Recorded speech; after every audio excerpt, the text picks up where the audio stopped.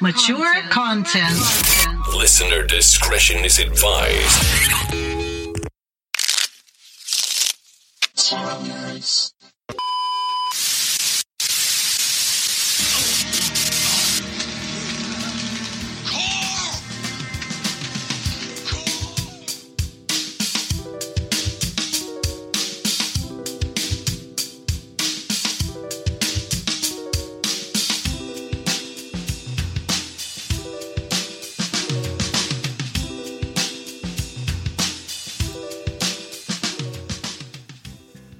Peace and blessings, fellow journeying tarot nerds. Welcome and thanks for tuning in to the TV and Tarot Talk podcast, where we chill, chat, and tarot.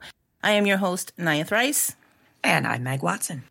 The aim of this podcast is to explore tarot in a chill, casual, and fun way through the lens of TV and pop culture.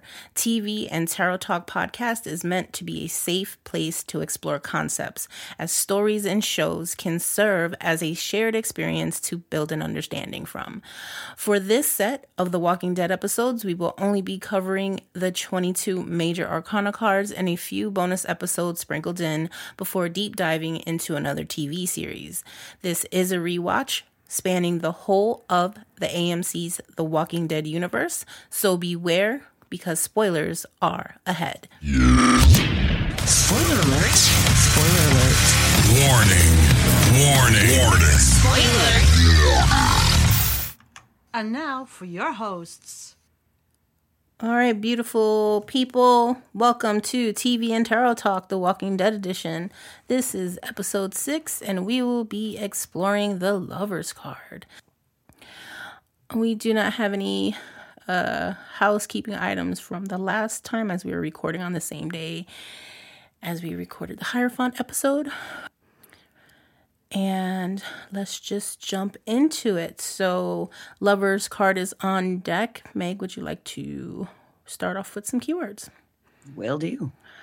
We have choice, sex and love, duality and unity, the self in relation to others, relationships, partnership, passion and reason, the superconscious mind as conscious plus unconscious combined, harmony and balance, aligned values, interdependence, codependence, short trips, choosing one of two divergent paths, interpersonal dynamics in relationships as opposed to institutional construct of it, emotional ties, relating, the voice of the heart, connection, attraction, union of opposites through love, becoming conscious through relationships. All right. In reverse, we have, bad choices, fickleness, inconsistency, troubled or unhealthy relationships, quarrels, disagreements, separations, and opposition. As people, clearly we have lovers, couples, business partners, twins, good friends, things of that sort. And the astrological attributions are the zodiac sign of Gemini, ruled by Mercury, and the element is air. All right. Drama. Let's get into the show. What's up? You can start off with your first point, whatever you got. Okay. For my first point, I have Dwight and Sherry. Dwight and Sherry. Both because they are a couple and because they make some pretty hefty choices. Mm-hmm. It's also kind of fun because it ties in the imagery mirroring between the Lover's card and the Devil card. You have the two figures next to each other and then one looming figure. And in the Lovers, it's the Angel, and in the Devil card, it is Baphomet. So it's this idea of choice versus feeling like you don't have a choice or not having a clear view of the options that you have in regard to a choice. In season 7, episode 3, at about 25 minutes, Dwight is talking to Sherry about having a choice versus not having a choice. Or no, I'm sorry, it's the guy that's on the road when he goes after the guy that is trying to run away from the sanctuary. Yeah. And that guy is saying, see, that's what he tells us, that we have no choice, but everything has to be his way. And that's not really how we do have a choice. There's a lot more of us than him. And Dwight gets it, but he's also like, look, man, I'm in a corner. Like he's got my wife. Yeah.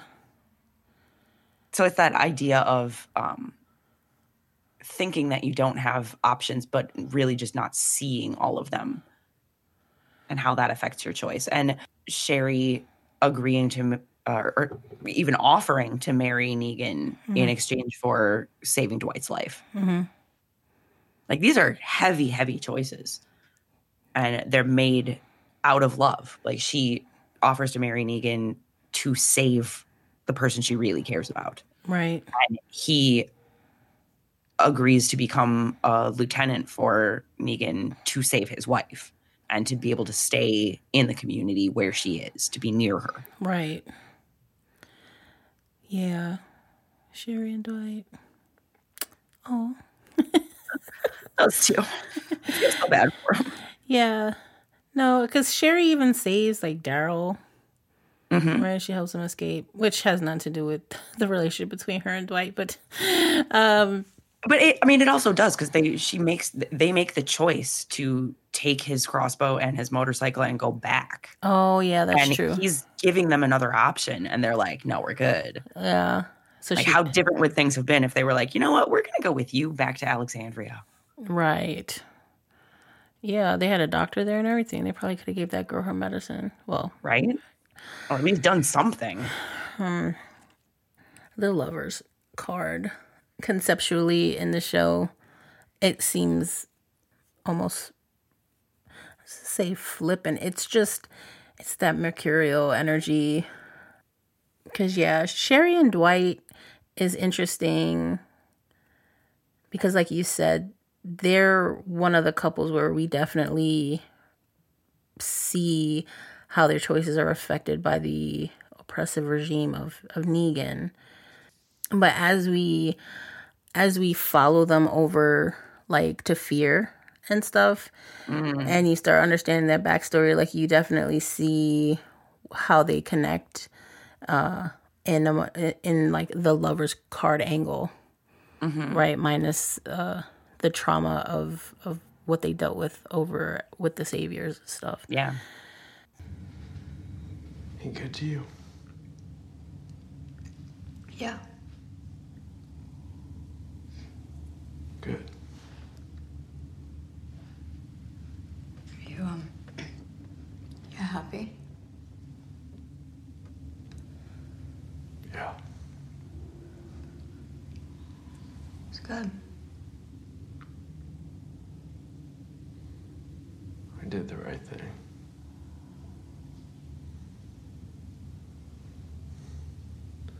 It's a hell of a lot better than being dead.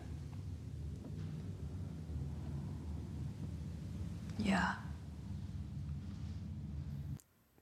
You know, if you were to compare Glenn and Maggie with Dwight and Sherry,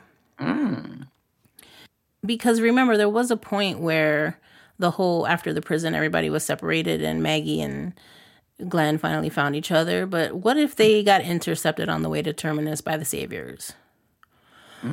Would they have made similar decisions that Dwight and Sherry made for each other? I almost think that they would, you know? At least to start. Well, right. Not that because clearly Sherry and Dwight don't want to stay there any longer than they have to either. But also Maggie is not one to bend the knee. Yeah. Like, if she doesn't respect you, that's nope. Yeah, but that's true. But there's also something to be said about knowing that people have your back, where you can be obstinate enough to just say no, knowing that people will back you up, you know? Yeah. But if Yeah. you're just like on your own and you get kidnapped, you got to adapt, right? You have to kind of, okay, I'm going to go along with this and just survey the area and kind of see what's going on. Make the choices going to keep me alive and then get out when I can. You know, that kind of thing. I don't know. I mean, I'm just trying to put it in perspective because we come to Dwight and Sherry well into the show, well after you can clearly see that they have a bond, but we really don't have any idea about their backstory. Yeah. You know, it just seems like they were basically stuck. They had no one else to back them up. And so they had to do what they had to do. They definitely made some hard choices. And they tried to leave, and then they got pulled back in, and that made it worse for them. And then it kind of frees Dwight up in terms of choice and options after Sherry leaves, when she's no longer part of the equation. It's like, oh, okay, I can deal with Negan now. Right. He only has to worry about himself. Yeah. That's true. I forgot that Sherry gets out somehow by herself. Yeah, she helps Daryl escape.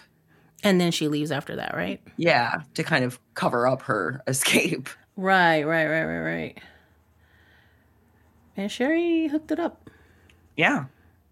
She went out on. I'm glad that they brought those She characters. regretted her choices with Daryl. She was like, I should not have done that. We should have gone with you.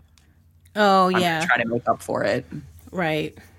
Because that put a salty taste in Daryl's mouth about the Saviors as well. Oh, yeah. Because of how Sherry and Dwight handled that situation at first. And you feel like Daryl kind of understands where Dwight is coming from, but not, like, he doesn't have the backstory. But he knows that given how Sherry is interacting with him, that they're in a rough position. That this was, they made a poor choice, and now they're dealing with the consequences of it. Right. Yeah, Daryl's really observant in that way, too. And recognizes that him and Dwight are kind of in a similar position. I love that they communicate through arrows. Yeah. And that's, teamwork as well. Yeah. But they're similar people. And I think that's part of the rub. Part of what starts them off like, I'm not sure about you. Yeah. Yeah, because they kind of have like an unspoken like partnership and exchanging information.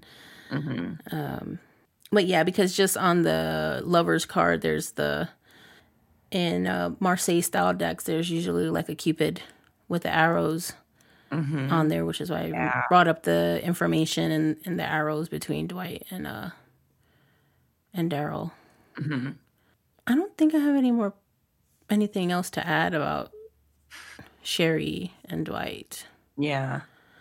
Of course, the most infamous love triangle is the one between Rick, Shane, and Lori. Oh, yeah.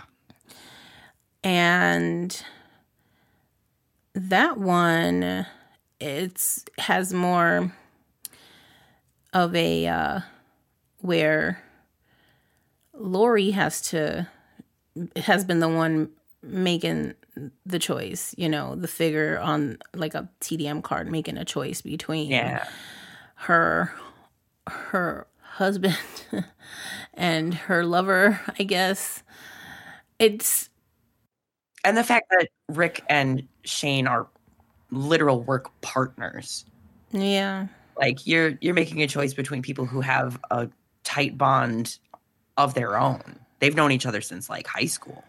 Yeah, and they were both cops, so they were and partners in that. And it's such a interesting dynamic because you watch the show. I remember not knowing nothing about nothing, and I'm watching the show, and I'm like, okay, oh God, Lori and Shane are sleeping together. Yep. But Rick's alive, you know? And then they all connect and everything, and I'm like, oh, this... Well, and it's all because of Shane's choice to leave Rick at the hospital, to like blockade the door so that Yeah. the walkers can't get at him, but to leave him there to live or die. Like he thinks he's dead, but does he think he's dead? We don't really know what's going through Shane's mind. Yeah, I think he didn't know what to do. The situation is dire. I'm sure his, heart rate was up with all the guns going off and everything. You're in fight or flight mode. I get it. Yeah. And, so there's that. But there's also the other part that I think they show it to us, but I think we fail to recognize it sometimes, which is, well, am I thinking about that right? I was going to say when Lori and Shane see them drop like the napalm in Atlanta. But Rick's not in a hospital in Atlanta. He's in a hospital. Yeah, he's in their little hometown. In their hometown. Okay. So then that doesn't count. Never mind. I was going to try to use it as a point for, but it's a point against. Well, I mean, when she finds out that Rick is alive, she's super pissed at Shane. She's like, you told me he was dead. Yeah. Because now they're in a precarious situation. Yeah. And I didn't realize there was a choice to be made until it was like, oh, shit, I have other options. I do have a gripe with Lori, though, about this. You've been married with Rick for, I don't know, let's just call it 20 years. I don't know, whatever. Since they got married young. So whatever, 15 years, whatever, doesn't matter. Yeah. Doesn't matter. In the context of the show, I am pretty sure that only like 6 months has passed. If that. I feel like it's been like a month. Yeah, but let's just say even if it's 6 months. Mm-hmm. Really? Like Yeah, you just I'm going to have to agree. like that's just I realize it's the end of the world and everything, but come on. I feel like I would be too grief-stricken across the board, especially because of my husband being dead. Yeah. I would not even be thinking about sex at all. Oh, especially considering, like, what are you going to do when you get pregnant? Like, yeah. The world has gone to shit. So she's so mad at Shane because she said, oh, but you told me my husband was dead. But he hasn't even been dead 6 months yet, and you're already sleeping with the guy. I understand he's protecting you and your kid, but... Wait, that was a choice you made. Yeah, it was a choice she made. So she's just as guilty. She cannot just blame him. Oh, absolutely not. And I think that's why Rick is so upset. When, like, he intellectually understands, okay, you were in this weird position, but he's also like, we were married. What the fuck? Yeah, it's only been X amount of time. Yeah. Because, I mean, let's say it had been at least a year or two, and then he pops back up, then I feel... Understandable. I feel like then maybe so much more has changed and shifted and everything that, okay, fair enough, right? But, like, we have Michonne, who has Rick's child, his actual child, not Shane's child. Yeah. And this kid is now, like, 5, and she's still like, nope, I'm good. I'm not trying to date anybody. Yeah, I think Michonne's circumstance is different, though, because she has a whole community to run and that she's a part of, and she has support and everything else where... And she can take care of herself. Yeah, like, yeah. Lori needs somebody to protect her. Yeah. So, yeah, that love triangle right there is... woo-wee. I mean, it's the driving force of the whole show because then Rick comes back and Shane is like, he's happy. It already starts off with the most complex of feelings, right? Like between those three characters, you're just like, oh, snap. Because Shane, the face he makes when he sees Rick. You can see the wheels turning like, oh shit, what does this mean? Yeah, he's like, he's happy he's alive. Yeah, it's his best friend, but it's also his rival for Lori. But then I've been sleeping with your wife because we thought you were dead, but you're not dead anymore. Oh my God. What do I do? And then she turns out pregnant. Mm-hmm. She knows that is Shane's kid. And she tells him, listen, I got okay. She has to say, these are our kids. You're not the, you're not the even dad. If it's yours, it's not yours. Which is, listen, that's very emasculating. Yeah. And in that world, and in that situation, I felt like she should put on her big girl panties and just own up to what it was. Yeah. You know what I mean? Like, this is the world now. And I made a jacked up decision, but you guys need to, like, be grown-ups about this too. I mean, that's just how, because then what she does is she starts egging on Rick about Shane being possessive and being weird. But of course he's going to be weird. That's his kid. Yeah. You know, so when Shane kind of trips out, is it really his fault? He does have some entitlement too, though, because he's very much like, I took care of your wife and your kid, and now they're mine. Yeah, I don't like how Lori handled that situation. She could have handled it better, because she was like telling, saying things to Shane like in private, and then he's saying, being a little bit possessive or whatever, and then she goes and tells Rick he's dangerous. She's all up in his ear. He's dangerous. We're not safe. And then she's egging them both against each other in this opposition. Mm-hmm. And then, Rick does, and then it all plays out how it plays out. And then she wants to be mad at Rick about it. Yeah. Like, she didn't have, she wasn't in there stirring the pot up enough. Yeah. And I'm not justifying every action that Shane made, but I just feel like when it comes to... Oh, Rick was the only grown-up in that situation. Yeah. Trying to, at least wanting to take ownership of, like, his kid or whatever. He should have been able to do so, and I think that might have given him a different kind of purpose had that been allowed and just dealt with in accordance to, listen, this is what it was. And then Rick feels bad, and he got to take care of Shane and Lori's kid. Mm-hmm. Little Judith. Little ass kicker. Yeah, that is such a intense dynamic right off the beginning. Oh, yeah. Of the show, and it gets crazy. Well, and in terms of like the dysfunctional codependent thing, we have the Irish woman from the airport who Rick finds in the woods. Oh, yeah. And she's like, can you help me get this boar to my husband? We haven't eaten in days. He's dying. Like, he's not doing well. We need help.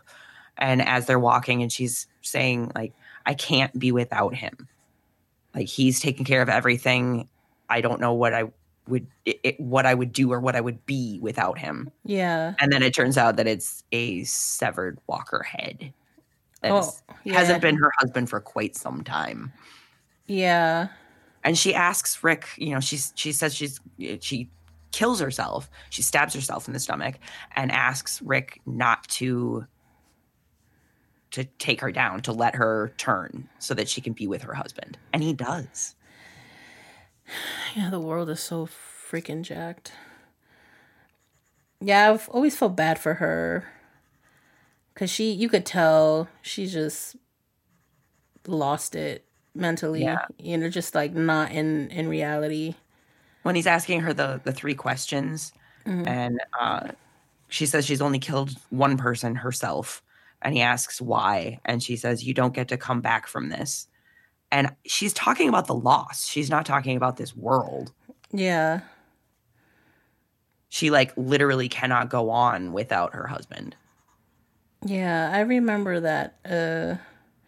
Because that's like one of the first times that Rick kind of goes out after he comes out of the emotional spiral from losing Lori, right? Yeah. Yeah. So he completely understands that sense of loss. Yeah. But also he's like, but I have to keep going. Yeah. Like, I remember at first, I was very like, clearly you don't trust anybody when you meet new people in the show. Yeah. But I was like, something's off. Like, I don't know. And then when I found out what it was, it's like, oh, she's just not accepting reality, in a healthy way. And so I felt bad for her. But good point with those particular keywords for that lady. We also have the weird throuple thing with Eugene, Rosita, and Abraham. I can see that. I mean, Eugene isn't like interested really. He's like, it's just kind of entertainment. Yeah, I mean, I think clearly they've been on the road with each other all for a really long time, and Abraham and Rosita, have a sexual relationship. Mm-hmm. And I don't think that Eugene doesn't think that Rosita is attractive, but like I don't know, it's weird. I mean, it's a known thing, and it, for whatever understanding it is, it works for them. Yeah. You know what I mean? Because at the end of it all, like, Eugene and Rosita become best friends after she forgives him for after he confesses his sins, if you will. She then understands him, and, they have a genuine love for each other. And I still think that she pushes him with some very tough love. Yes, she does. Which he needs at that point. And I think it's cool because she also pushes him to, like, go after,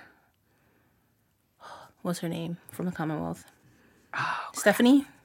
Yeah. Yeah, she pushes him like, hey, if you think you love this girl, go after what you want. You can't keep being a coward, et cetera, et cetera. Mm-hmm. So it's Eugene's journey to find love that actually introduces Commonwealth into the fold. Mm-hmm. Which turns out to be both better and worse for the groups, because they were, they were starving and stuff. But yeah, I think the Rosita Abraham Eugene thing is interesting for a while because you're just not sure what's going. But they bicker, you know what I mean? Like, they're bickering about, why are we stopping in the middle of the train tracks? Yeah. And Abraham's like, you don't stop driving. He's the navigator. He told me to stop. And they're all like bickering with each other. It's hysterical. Well, and then we have Abraham, Rosita, and Sasha. Yes. Which gets very interesting. Abraham is breaking up with Rosita. Oh my God. Yeah. You got to put that clip in there because, yeah. Packing your stilettos? I'll only be gone a night. I'm going. I am too, but tomorrow. I'm leaving.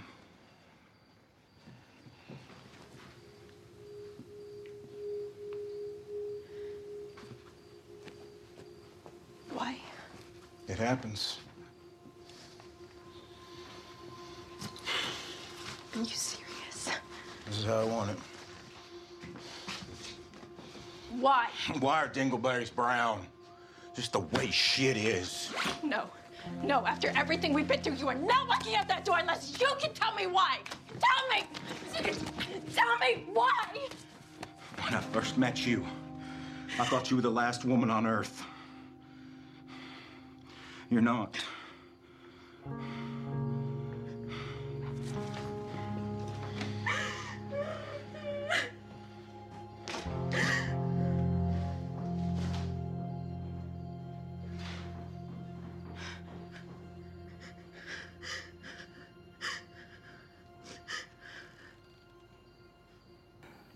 But he's basically saying, I didn't realize I had a choice. I thought you were it.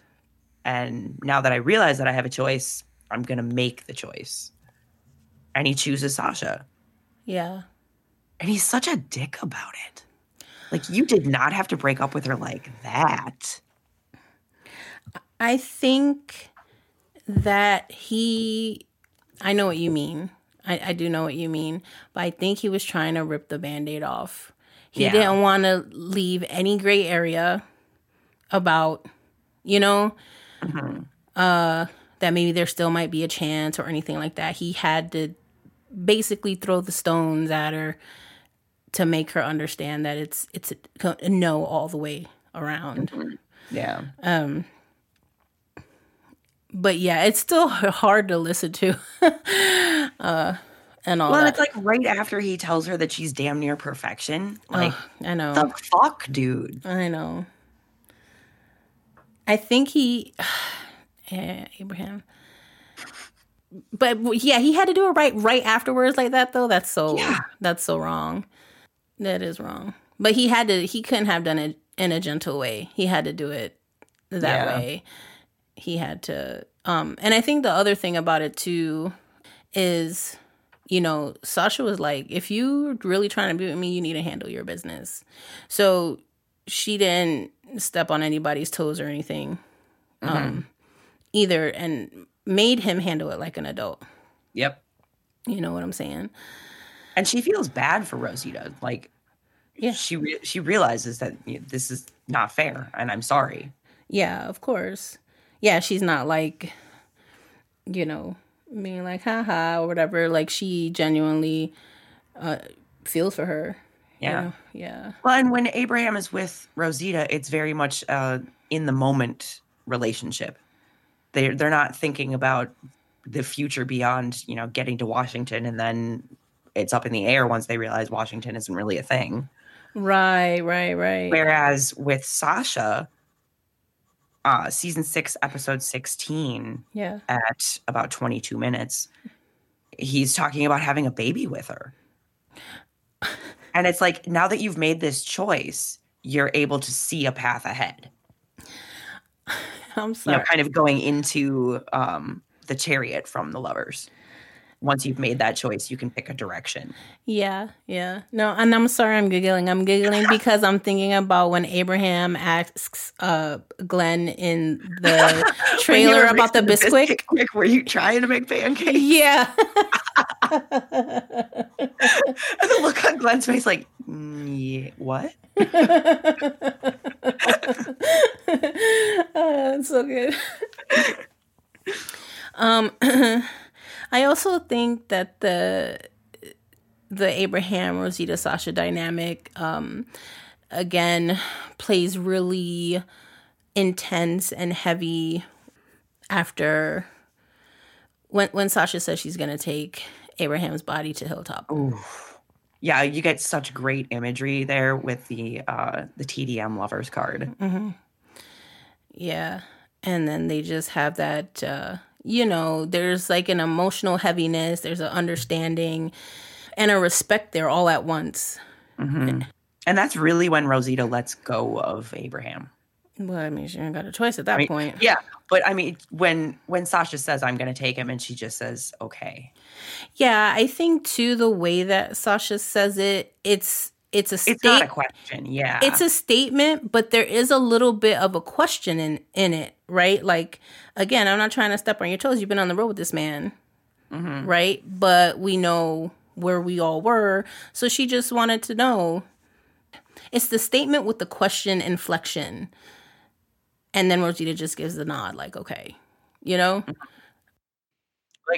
it's like I'm gonna do this regardless, but I'd like your blessing. Yeah. Like, again, that respect piece. Because I almost even feel like if Rosita said maybe we should take him to Alexandria, that Sasha might have agreed with that as well.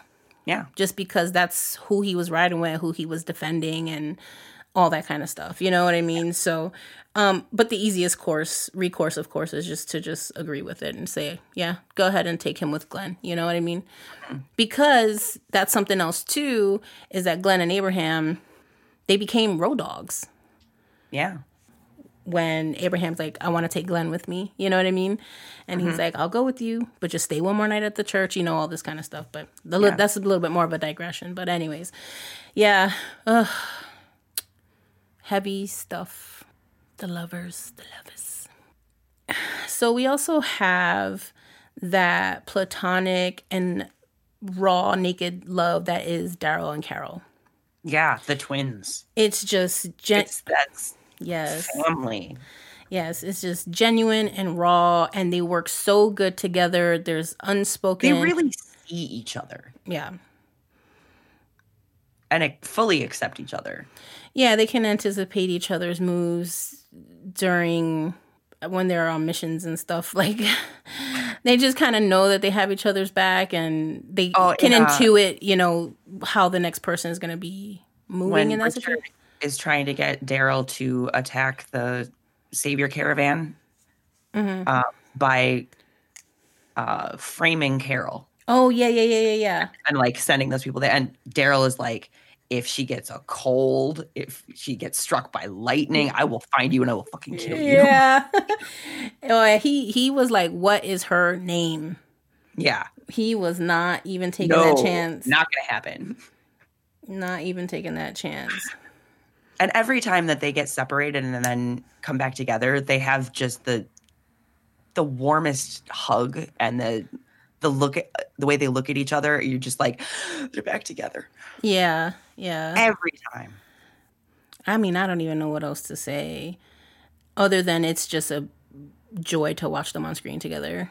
Yeah. And see how their characters come and go and ebb and flow and work together. And grow together. Yeah, definitely. And I think that's a big part of the Lover's Card too, is that it's growing together. It's deep partnership, not going it alone, having somebody have your back. Yeah, and they know each other's more deeper, intimate background details than other characters necessarily know. Yeah. I feel like we might have discussed this a little bit before, and I think that's what makes it so nice to watch, Next lovers pair. Aaron and Eric. Yes. I love those two. Eric's death was hard. Like, I did not remember how intense it was. Yeah. He's saying, he's telling Aaron, you need to leave. You need to go help everybody else get out of here. And Aaron does not want to leave him.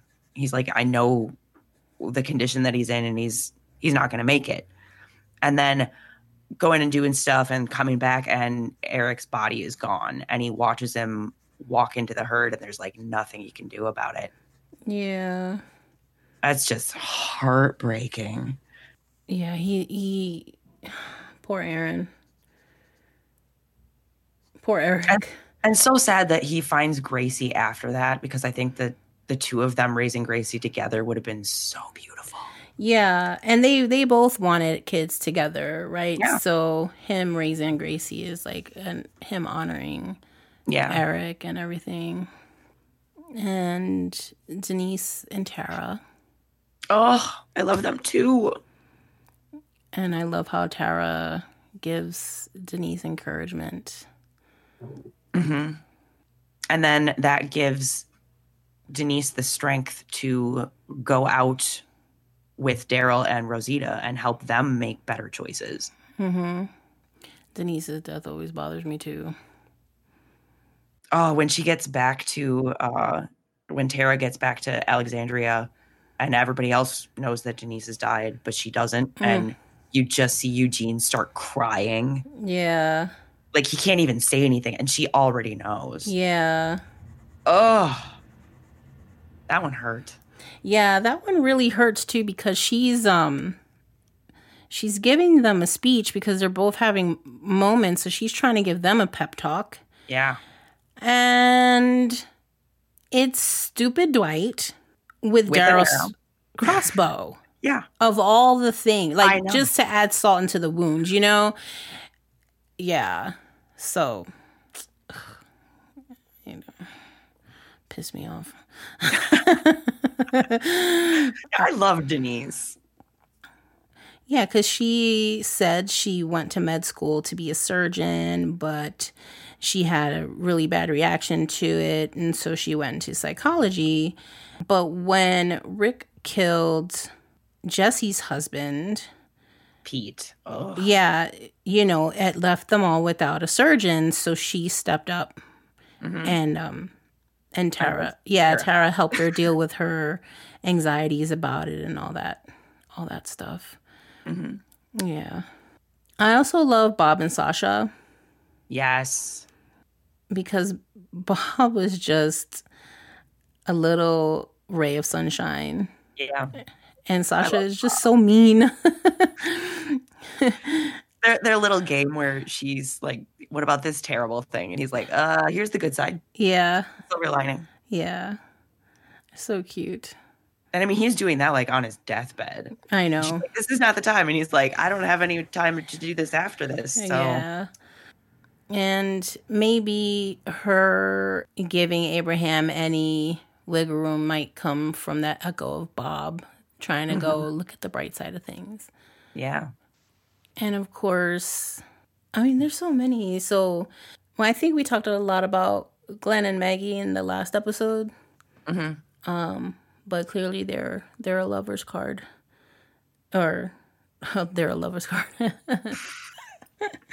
They're, in a relationship. They're like the lovebirds of the story. Like they're both just so into each other and, fight to get back to each other, and they're young and in love, and everybody else they're, might be in relationships and stuff, but they're just already in the relationship when we meet them, or they're older by the time they start getting into relationships. Glenn and Maggie are like the teenage love affair. Yeah. I mean, not that they're teenagers, but they're young enough. 22? They're young enough to fit it kind of in that, Yeah, for sure. in their hormonal I'm just gonna go down the line. Carl, Enid, and Ron. Oh, yeah. Sort of a mini version of the parental figures involved there, too. Because then you've got Rick, Jesse, and Pete. Oh, yeah. Yeah, there's a lot of drama in Alexandria when we first get there. Like, y'all are still definitely the suburbs. Yeah. Because Enid and Carl see eye to eye because they were both outside, and Ron was never outside. Yeah. But Ron can't stand Carl because Rick killed his dad. And so there's a double impend, and Rick is like courting his mom. So there's like, I feel nothing for nothing. Like on the rewatch, I was like, man, you know what? I'm not mad at Ron. Also, I mean, they're like 15, so he's got to be super hormonal and just like, this is probably his first relationship. That's a lot for a 15-year-old to deal with. Yeah. And I can't be mad at him. Yeah. Yeah. Once the Walkers like get Well, his dad is not exactly a great influence. No, that's true and fair, but there is also that part where Rick is trying to tell him what to do, and it's like, you cannot tell me what to do. Well, and that's what Jessie says. She's like, if it's coming from you, he will not hear it. Yeah. And Rick just couldn't see that for a minute. He's like, but I'm right. Like that's great, but that doesn't mean that he's going to hear you. Yeah, no, I just try to put myself in Ron's shoes, and I would be like, yeah, no, you're the guy who killed my dad. Yeah. Even if my dad was an asshole. Yeah. Point blank, period. Like, just, yeah. So I that poor kid, he just had a lot going on. But see, all these lover dynamic and choices just make for the most amount of drama. Well, because the show is really about people. It's not about the walkers. It's about what happens to the people who survive. And so when Ron's mom and little brother get, I was going to say eaten by the walkers, but Rick has to hatchet her arm. Yeah. To let go of Carl. So he's seeing that. You killed my dad. You're hacking at my mom. Yep. I'm going to, I'm going to gun you down. And then there goes the end of that family. God, well, Spencer felt the same way about Rick. Spencer was like, he was talking to Gabriel at one point about, what all these people died right after Rick got there. And Gabriel's like, but what would have happened if he hadn't been there? Like, who might have died instead? How many other people? Yeah. Like, you can't know what would have happened with the choice you didn't make. That's true. Oh, you know who I love as a couple? Mercer and Princess. Yes. Okay, first of all, I just love Princess. Like, so much. Yeah. She's just so out there and loud and bubbly. Yeah. And Mercer is so like tight-laced and by the book and orderly. And so the two of them together is just fascinating and amazing and hilarious. It is. I like when they tell her that she can go to Commonwealth with them, and she was like, Really? Do we need candy? Do we need books? And she gets like really excited or whatever. I love that part so much. Yes. Yes. Yes. Yes. Well, you know the area, so. Do we have enough time to grab stuff from my stash? I've got food and clothes and a cool spear and some candy. Does this mean I get to have my gun back? Can I know where we're going? Is there a map? Do I get to hold it? But she's super observant and everything else. I do like, and I know we're not really at that point, but there's a part where Princess basically sets her boundaries about Mercer having to make a choice. Mm-hmm. And because she's realizing that Commonwealth is not what she thought it was, and so she's going to leave. Yeah. And that's... And knowing that he knows that it's not what Right. it appears to be. Right. Like, you have access to the inner workings. You know what's going on. You've been avoiding making this choice, but Yeah. it's always been there. Yeah, and she tells him her backstory, Mm-hmm. and then she makes this comparison to that, but a bigger scale with the Commonwealth. And Yeah. he really takes that to heart, you know. And I think He she respects her. Yeah. And she respects him too, but she was like, but if you're going to sit here and not do anything about it, then I can't. Yeah. And then what's the point? Yeah. Yeah. And that's probably one of the more serious bits that Princess has had to do. Oh, for sure. I mean, she has a couple of intense episodes, but that in terms of the lovers and choice and, you know, a partnership and all that stuff, I think that's a really good example. Yeah, like you can love somebody, but if you can't respect them, how are you going to be able to be together? And that's kind of what she's telling him. Like, I can't respect you if you're not going to make this choice. Yeah, you're the head of the police department, essentially. Mm-hmm. And innocent people are dying. Yeah. Why would this be? Why do I want to live in this world? Yeah. When you can make that change, you can make that choice. Yeah. Oh, I can't wait till we get to those episodes too. But yeah, I love Princess and Mercer. They're so good. Man, there's a lot of relationships. I feel like we can go on and on and on and on. Yeah. We talked about Rick and Michonne, right? Yeah. At least a little bit. Yeah. I think the two of them, I guess in a quick synopsis kind of thing, they ebb and flow a lot about the choices that they make. And it's not just the choices that they make with each other in a relationship, but they always think about the group as well. Yeah. You know? It's also, we've talked about Rick as emperor and Michonne as empress. Yeah. And then you have the lover's card as the alchemical joining of the emperor and empress.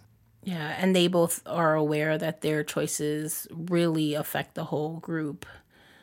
Yeah. When they find the fairgrounds or the school carnival and they're talking about, she's like, well, somebody's going to have to be in charge of all of this coming together of the communities. Like, why should it be you? And he's like, no, it should be us. Right. Which they both at different points in time do that. Right. Yeah. When Rick is freaking out and she has to like hit him in the back of the head. Yeah. And then they have that conversation and he said, you know, I thought you were maybe, you know, judge me or something. And she's like, well, you know, it needs to be us.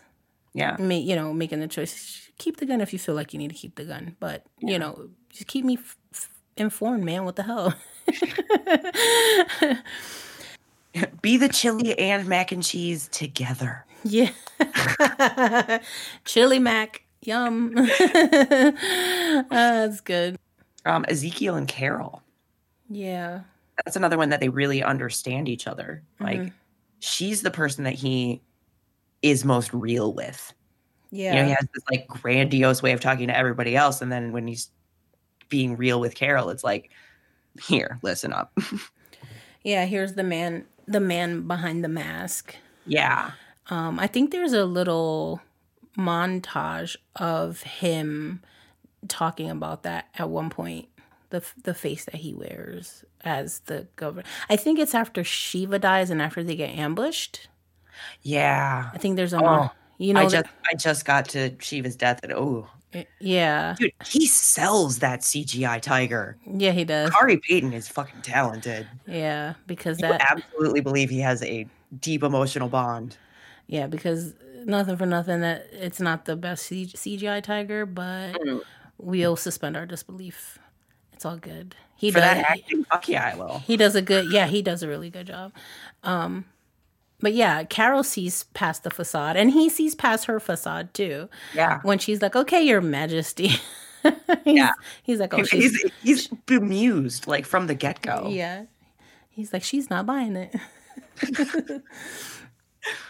Negan and Lucille. Yeah. I remember I was very emotionally charged when they did like the Here's Negan episode. Mm-hmm. And I was like, I do not want to watch this. Problem is that I absolutely love JDM. Yep. And I absolutely despise Negan, especially, but the first time through. But it was very cool to see Negan's and Lucille's relationship and where he started from and how he kind of got to where he got to in so many words. But it was his choices to get her medicine and all this stuff that ultimately she was going to pass anyways. Yeah. He just did not take her passing very well. Yeah. And then he realized how people were out in the world, and he had to put, again, somebody else putting on a mask to navigate the world. Yeah. And then kind of getting lost in that mask, like yes, identifying with it instead of using it. Right. Almost like a identity convergence. Yeah, like when you don't have your partner to reflect back to you who you are. Yeah, you lose yourself. Yes. Yeah. That's a perfect way of describing that. Because Maggie goes through that as well. She leaves, she's gone, she's back. She's just acting how she's acting. And there's nobody to reflect that information back to her in a honest enough way that she'll reflect on it. And when Negan tries to do so, of course, it's the same thing like Ron with Rick. If it's coming from you, she's not going to hear it. Yeah. But nobody else wanted to tell her that either. Daryl's like, just let her be, man. Like, Daryl, even though Daryl can see that she maybe does need a little bit of somebody to check her, he doesn't do it. Yeah, I feel like he doesn't think that it's his place. And that's possible. That's possible. But yeah. But I mean, whose place is it, Yeah. But it just boils down to like what you said. When somebody knows you enough and you lose your partner and you don't have anybody to reflect that back to you, it's just you get lost in whether it's the ego or the persona or the mask that you put on to navigate minus that person and to navigate that world. Yeah, it's just like what do you use to fill that space? And Maggie uses Hilltop. She uses taking care of other people. And Negan literally names his baseball bat after his dead wife. Yeah. He is not doing okay. No. Once you recognize that that's what happened, that's when you know that's where he lost it. Oh, yeah. We need some mental health facilities in the Walking Dead universe. Yeah, death and grief is not a light thing. And I wish that, I don't know, like here in the States at least, things are available, but they want to just charge everybody for everything all the time. And it's like, grief is hard. And these people are going through it every 5 minutes. In spades. Yeah. In spades. There's just not enough time to process and decompress. They just have to keep going. So these masks that are being worn, this armor, this proverbial armor that's being worn, is just getting bigger and bulkier and bigger and bulkier. Because people don't have the chance to sit down and sort through everything. Yeah. And I can identify with that a little bit. Because it's like a self-preservation thing. Mm-hmm. But it's also like, you know, the mask that you choose to get yourself through it. If you do end up identifying with the mask instead of, you know, releasing it once it's no longer serving you, Mm-hmm. how did you make that choice? And why? What did you think that particular mask was going to, how did you think it was going to serve you? And how did it end up serving you? Yeah.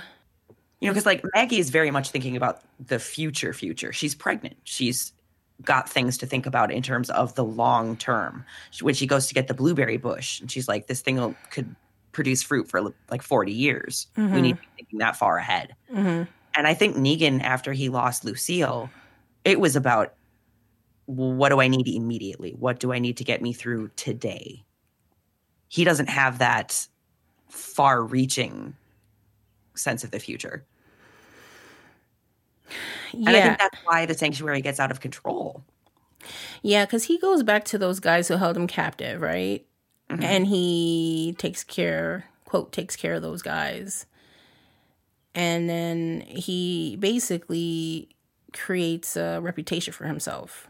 Mm-hmm. And then he builds off of that reputation. Yeah. And he just he didn't want to be bullied, and he eventually became the bully. Yep. Yeah. Okay. Whew. Heavy stuff. Yeah, lots of choices and mental gymnastics going on with this card and the characters, and it all kind of does stem from, you know, them losing their, you know, because even when like shifting characters for a second, we talked about this at some length in a different episode, but when Rick loses Lori, mm-hmm. and he, you know, he also loses his grounding, his purpose, his identity, his like, whole. He does not know who he is for a while. Yeah, because he doesn't have his best friend. He doesn't have his wife. Yep. He has a baby without the woman there, or without the wife there. You know what I mean? And also, there's no body to bury. Yeah. I think this is maybe one of the where we get enough of a chance to recognize that a death has happened where a proper burial couldn't have been. Yeah. Couldn't have happened because that walker like ate her. Yeah. Which I find so strange because she was already dead. She was pretty fresh though. So, but all right, I'm gonna let it go. But yeah, that would be devastating. I mean, devastating anyways, but just not being able to finalize it, you know. Yeah. That makes Rick a little bit on that. Especially because they were in such a weird place in their relationship at the time. Mm-hmm. Like he wanted a chance to either work things out or decide not to work things out, and they didn't even get to that point. Like she was gone before they could decide how to go forward. Yeah, and I also think that at that point in time, Rick did not really see the rest of the team as family yet. Yeah. I think that is something else that once he comes around to that theme for himself is when he comes back to himself. Yeah. That this is my team, but this is my family now. These are people I need to take care of and all that. Right when you saw me.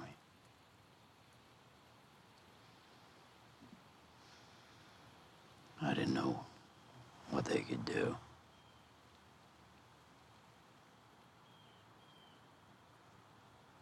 It's not on you, Daryl. Hey. It's not on you. You've been back with us here now. That's everything.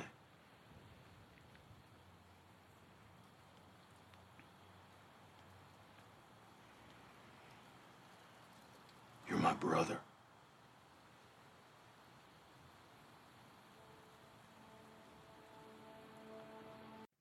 Yeah, it comes back to that loving is what makes it living rather than just surviving. Like that just keeps coming up for me with the show and many of the cards. Yeah, I mean, it's especially good for the Lovers card too, because I mean, really every character has different dynamic. There's different scenes between different characters, and watching their dynamic one-on-one is what makes the show very interesting. And so when you look at like the Rider-Waite Lover's card, it's just two figures and the angel. And it's almost like what we discuss is between me and you, and it kind of stays with me and you kind of thing. And so you got all these relationships developing with each other, and then how they're making their choices based on who they trust and who they don't. And it's, again, being reflected back through the people that you care about. Yeah. Who you choose to call family helps you to define who you are. Yeah, because like a good example is when Morgan and Carol have conversations. At first, there's a opposition of, what actions to take, but then they start to recognize that on some theological place found somewhere that they see eye to eye on things, and they're both struggling with the same things, and so they can have these very candid conversations that she can't really have with other people. Yeah, like when she tells him, when people come here, don't tell them that I'm here, like tell them that I left. Yeah. And he agrees to that. Yeah. But then he also says, you're the one who has to talk to Daryl. Like, he found you on his own. If you want to know things, if you have things to say, you need to have a conversation with him. Right. And then, of course, Daryl and Carol can talk about certain things and get that like you're talking about that reflection, that, that partnership of somebody to bounce that information. Somebody who you feel really seen by. Especially sometimes in a particular way. She couldn't have had that same conversation with Daryl that she had with Morgan. Yeah. Not that they couldn't have had that conversation, but that the potency of what was to come out of that conversation would be different. Because their relationship is different. Right. Okay. So I also love, I guess we'll just shift to some more characters. So there's Yumiko and Magda as a relationship, and then there's Kelly and Connie. Yeah. So I love Kelly and Connie like as twins. Yeah. Like the twins concept. They just know when things are wrong. They can read each other so well. And when Kelly's hearing starts to go, knowing, okay, but my sister's been deaf all of her life. Yeah. And so she already knows sign language. She has somebody that she can communicate with on that, in that way. And as somebody who can guide her, like, I know what it's like. Let me show you the ropes. Yeah, and I think that it's really beautiful too, because the rest of the group starts to learn sign language.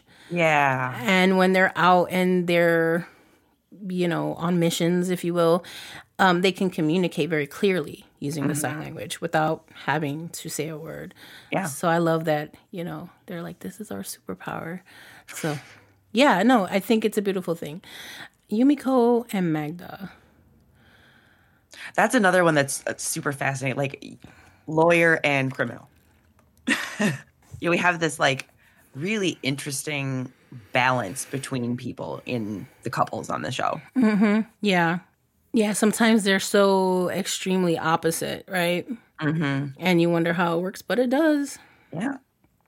And I guess that could even be like the yin-yang concept of how the lovers work, right? There's always a little bit of that opposite thing in you. Yeah. Strengths and weaknesses that help bolster each other's strengths and weaknesses.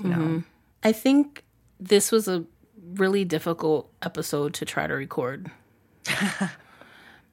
Because the word choice is just what choices are we supposed to be talking about?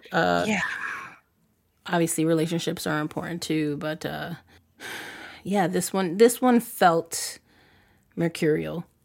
Yeah, definitely. and airy and not grounded at all. So hopefully this all made sense to you guys. Do you have any other points that you can think of? I don't think I do. There's more, clearly, but if there's any other big ones that you think, choices and stuff come through in the show, let us know in terms of like the discussion question. I kind of just jumped right into it. I apologize. And how might have like a tarot reading have affected a character's choice on the show? Like if, people were trying to figure stuff out and they did a tarot reading, like where do you think maybe a tarot reading might have served a purpose? That might be interesting. I might need to think about this too. And how do partnerships affect choices made by characters? I like that one. I like that question. Yeah. I need to sit with these myself. And then, of course, if there's any other insights that you think we may have missed or points, let us know. You can send us an email at podcasttarotnerds@gmail.com. To reply, there should be a Facebook post as well, just to discuss these concepts a little bit. And additional information for this episode can be found on our website, tarotnerds.com, just in case you want a quick reference of the topics discussed. Don't forget to sign up for the newsletter. And then next episode, we will be talking about the Chariot card. How are we at the Chariot already? I know. Okay. Okay. All right. So we hope that you found this episode insightful and helpful and fun. Thank you for listening to TV and Tarot Talk. No matter where you are, don't forget to take some time out of your week to chill, chat, and tarot. Catch you on the next episode. Peace. Bum, ba, da, da, da, da, da, da, da, da.